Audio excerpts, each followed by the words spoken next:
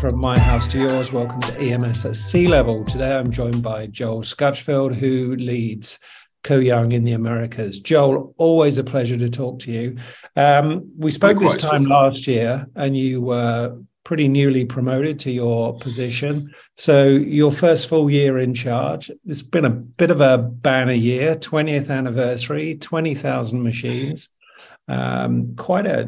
Quite an impressive year for the EMS industry generally, but we kind of go into 23 as you mentioned with some guarded enthusiasm. How are you feeling at the end of that first year in charge yourself, but also after such a good year, but with some kind of nervousness in the market? Sure, it has absolutely been a phenomenal year, Phil, and I would like to give all the credit in the world to our team because they are the ones that have made that happen. We've certainly been well positioned from a customer perspective, and having the kind of customers that are deeply immersed in, let's just say, what's very hot right now. And that has certainly provided us with the opportunity for a record year. But at the end of the day, it's the team. It's all the great people that we have here pulling on the same end of the rope that have helped to bring that to fruition. It's one thing to have the potential; it's a far another to actually achieve. But I'm very thankful to them, and very thankful for a phenomenal first year. So as you said, where do we go from here, right? I think, yes, it's always in the Co-Young world traditional at this time of year to talk about growth for the coming year.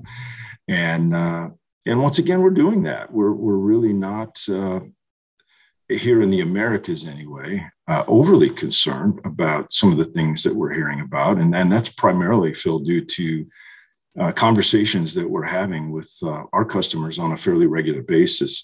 It's one thing to read the news clippings, et cetera, if you will, which are a mixed bag. And I think for everyone that says we're going to be just fine here in the Americas, there are probably two that maybe disagree with that. But again, I like to think, as we've talked in the past, and I think a lot of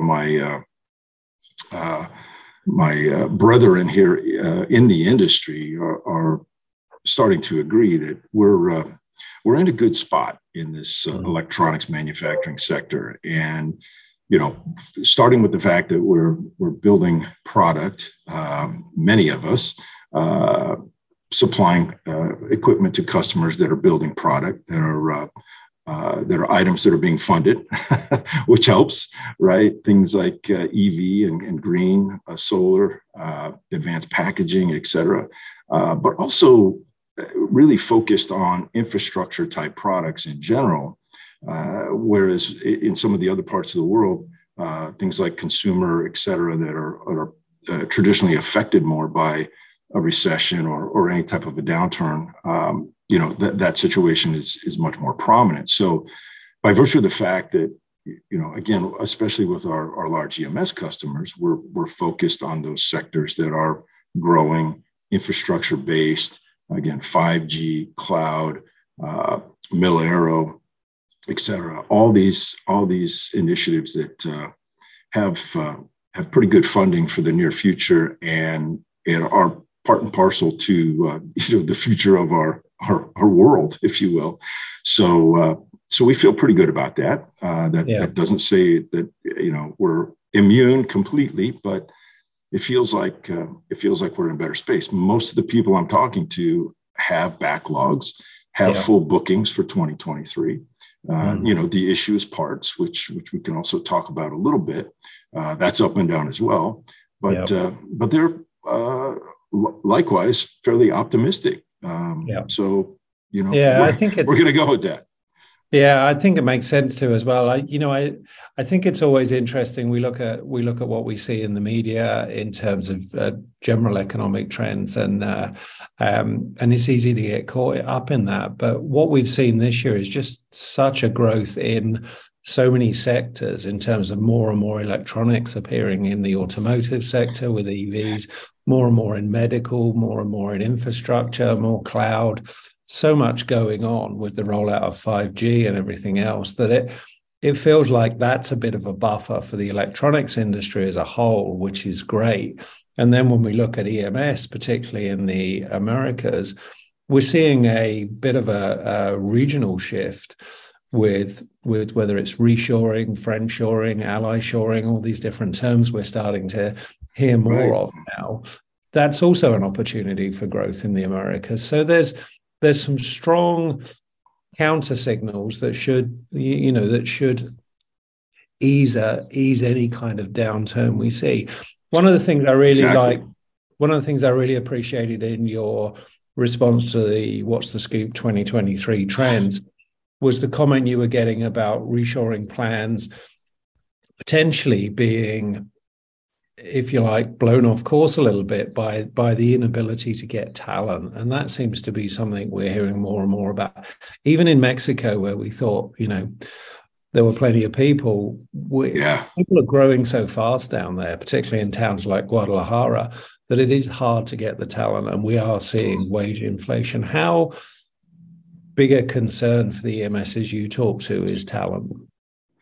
Yeah, it really, as you alluded to, Phil, it really hits to the specific space that you're trying to penetrate. I guess when it comes to finding people, there's a couple of areas where we're thin right now.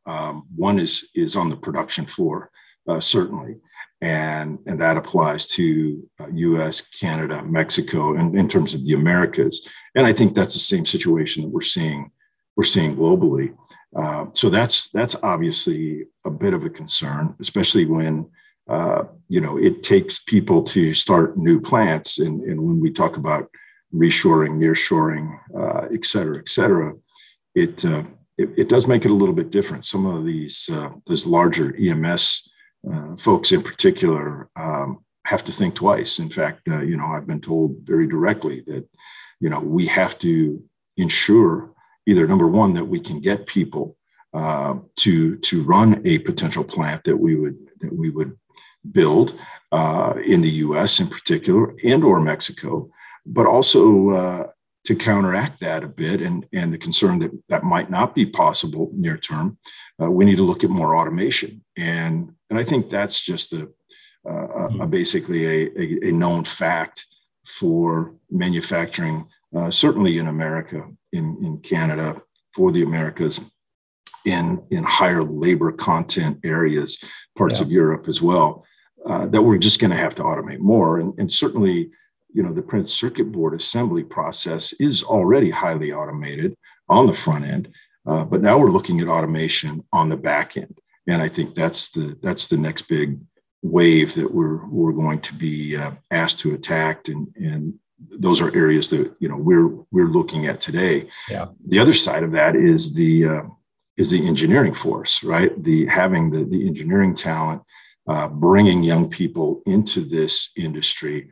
One of the sidebars of the CHIPS Act is that these folks that are going to be receiving the money for the advanced packaging initiatives in particular need to be tied into one of the major universities locally to ensure that they're going to be able to produce engineers and other types of talent to be able to run those facilities. So I've been having lots of conversations recently with both folks on the academia side as well as the plant side, if you will, the advanced packaging manufacturers, and trying to gain a little more insight into that. But one thing is clear: they're definitely linked, and I think that may slow the process just a little bit. But it's not stopping people from moving full speed ahead. I think what I'm referring to there is bringing that completely to fruition is going to take a little bit more time. Yeah. but we're moving I think moving fast in that direction. Yeah, I think the link you make to automation is is really interesting as a way to mitigate that talent shortage. But before we dig into that, I would say that, one of the things that we're seeing EMS companies do around the world is looking at the way they present their brand, not just to their customers, but to prospective employees, and and how they can be the company to work for. And you mentioned earlier how proud you are of your team. Koyoung's one of those companies, manufacturing companies or equipment companies in the industry, that people not just like your equipment, they like you as a company, and you're a company that they want to work for. And I think that's a underestimated value in a business. You really need to have that culture of team, and that culture, your guys work exceptionally hard, but they have fun. There's a real camaraderie within the Koyoung team. And I think that makes recruitment just that little bit easier. Yeah, there's no doubt. And I think we're seeing a shift, the whole, the ESG initiative, if you will, social, environmental. We're putting a premium on people. And I think this is something that's, being talked about at high levels in CEO offices worldwide right now, as we look collectively for ways to overcome this. But this new crop of folks coming in is a little bit different.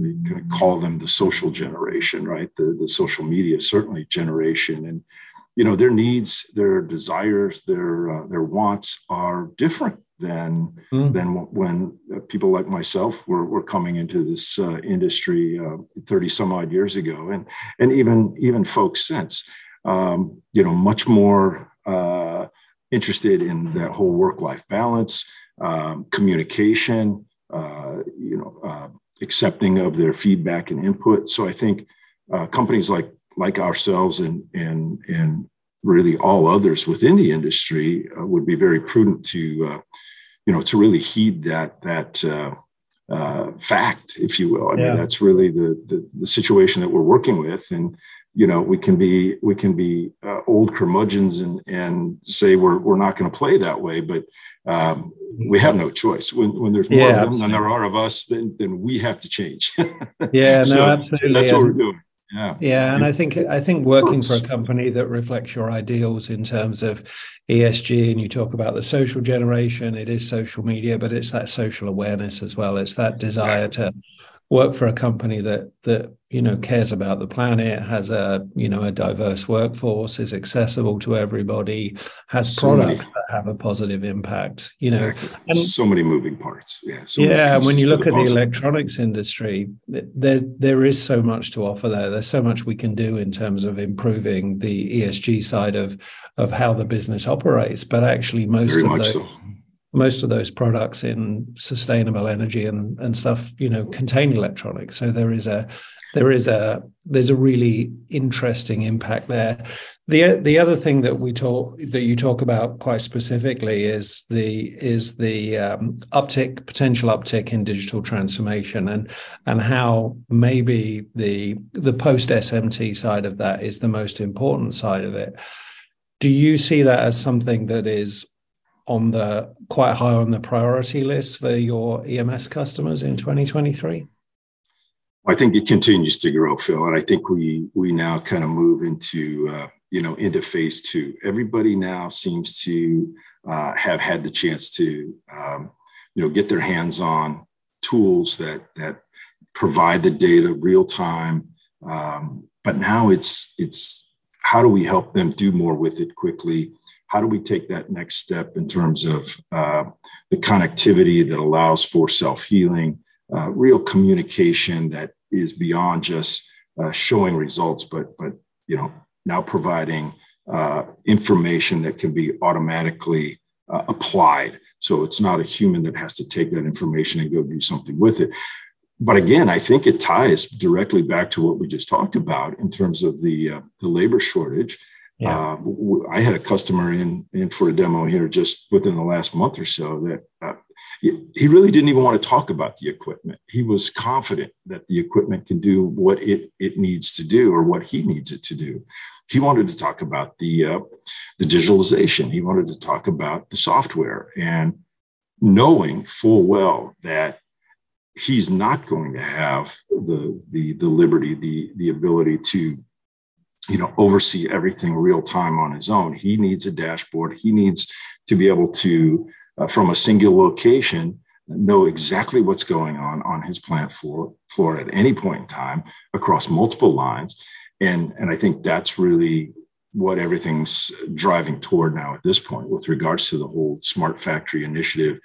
We've prided ourselves on making our equipment, making our software as intuitive as it can be, as human less needy as it can be, just from the perspective of ease of use, again, intuitiveness, auto programming, as much as you can, using AI, et cetera, et cetera. So that just continues to go next level, I think, going forward now, Phil, and especially with these EMS companies who have had a taste and have seen results, but their challenges are a little bit different in terms of applying on a mass scale. And I think that's the next step. It's we've been successful, with small projects, bites, right? So now let's really broaden this thing. Let's take it. Let's take it, full scale. Not only across a specific site, but multiple sites across the entire company. Yeah. And I think that's a really exciting opportunity. And as you say, we've spent a lot of time thinking about how we can get the best data, but now we're thinking about how can we get the best insight? How can we make the best decisions with that? And how can we automate as much of that process as possible and make it as transparent as possible? And I think that's where 2023 is likely to take us and where the opportunities lie. And when I look at what you're doing, and I think it's fascinating what you were saying about the customer talking to you about the software and taking the hardware as a bit of a given, shows two things. One, that you've done a great job because people just know your hardware is going to work.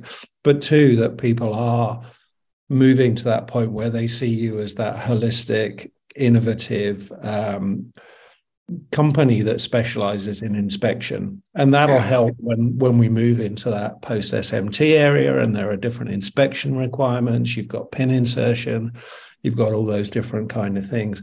Where do you see that in terms of product roadmap? And perhaps specifically, if there's anything new that we should expect at Apex 2023, which will be, the first time the industry is together in the new year.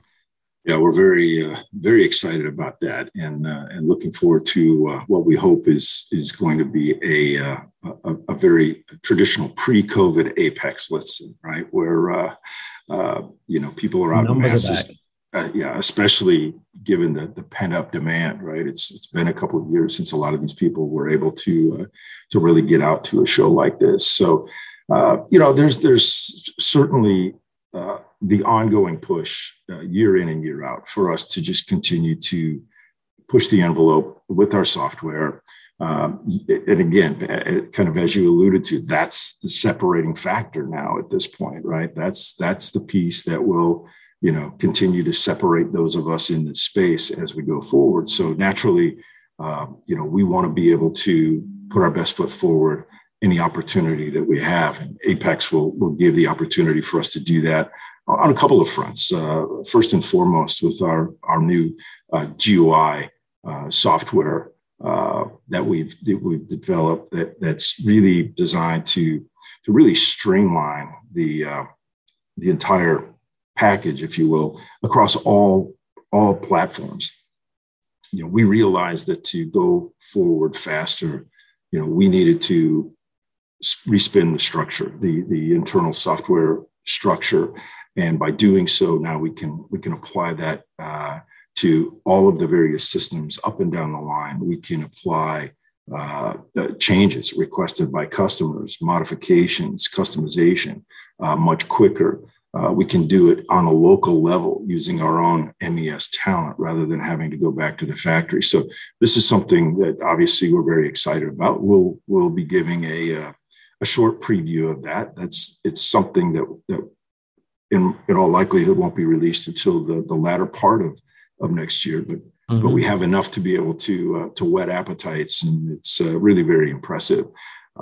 In addition to that, we're obviously always moving forward with the KPO tools, Ko-Young Process Optimizer. So now the final phase of KPO printer, which is that full control of the printer for speed, pressure, and release based on the results provided by the diagnostic tool. Through the use also of artificial intelligence to be able to now fully control that printer, that print process. And then, of course, now moving on to the mounter, where we're providing feedback to the mounter for anomalies with regards to feeder, spindle, nozzle, and even positional XY, that whole self-healing. So again, we want to make sure that that's front and center as well. And then, of course, the last major piece will be and of course, that ties into the whole pre-reflow initiative that we've talked about, Phil, in the past. And we have very significant plans to expand that in 2023. But the last piece is the dispense process, the Neptune. And we've certainly learned a lot in the last year after really officially introducing it at Apex last year in a show context, if you will. A lot of real world applications at multiple customers, very challenging applications in high volume environments, which drive certainly new capabilities, stabilization, respinning, improving, et cetera, et cetera. So we've been able to really package together all of that of which we've learned during that time. And now we want to show that. We want to basically show where we've been able to take that and the capabilities that exist today. So again, and the more software centric, certainly, but still doing what you do on the hardware, which is the important thing. And I think the more places you are in the line with the hardware, the more value that software can deliver, because you have a much more holistic data. I would encourage anybody that's interested in that pre-reflow AOI to look at the Eric Miskell show that you did with Patrick from Matrix. That was a fascinating discussion and a really interesting advocate for that. I'll put a link in the video notes for that. But I think that was a really interesting one. So we're living it for sure. Yeah. So when I look at it, I think the opportunities are there in 2023. I think, I expect Apex to have a decent bounce. I was at Electronica a few weeks ago, and I think there were 70,000 people, which seems like a pre-pandemic number. So that's healthy. Yeah, absolutely. Yeah. I think it's, I think that's something to look forward to. It'll be a good gauge for us also, Phil. I mean, our plan is to, stay the course through Apex and use that as an opportunity to, again, further gauge, what our customers are saying. What are you seeing now that we're a few weeks into 2023? I know it's going to be early, but, what's changed since we were together back in November in Minneapolis and talking about, what's going to happen in 2023? Has there been any change in your business plan? Has there been any pullback? Are you staying the course? So, our plan, even as a company, is to basically reassess after Apex and then make our adjustments and modifications to any plans and strategies that we may need to based on that information. So I think it's going to be very valuable on a couple of fronts. And I think is an opportunity for not only us, but the industry in total to kind of, get together and see where we're at, which way's the wind blowing. Yeah, absolutely. But you mentioned staying the course, and I think that's something that Ko-Young has always done. When I look back at previous downturns, particularly the global financial crisis, I know Dr. Ko saw that as an opportunity just to crank up R&D and produce more product. And that is such a smart thing. Well, it proved to be such a smart thing to do at that time. So it did. That basically birthed our AOI tool at the end of the day, right? And that continuation to invest in R&D is something that I think is is really important at this time, because whilst people, perhaps are having a bit of a softening in demand, particularly in certain sectors, as you mentioned, consumer, they're still going to be looking hard at how they can spend that time and what they can do in that time to improve their performance as a business. So it's a good opportunity for them to make adjustments in terms of their digital transformation. So yeah, I think an exciting year ahead. Absolutely. Joel. I agree. Absolutely. Yeah. We're on the same page. That's good. Pleasure to chat to you. Look forward to seeing you in person at Apex. But in the meantime, thanks so much. Likewise. For your time. We'll talk again soon. You're very welcome, Phil.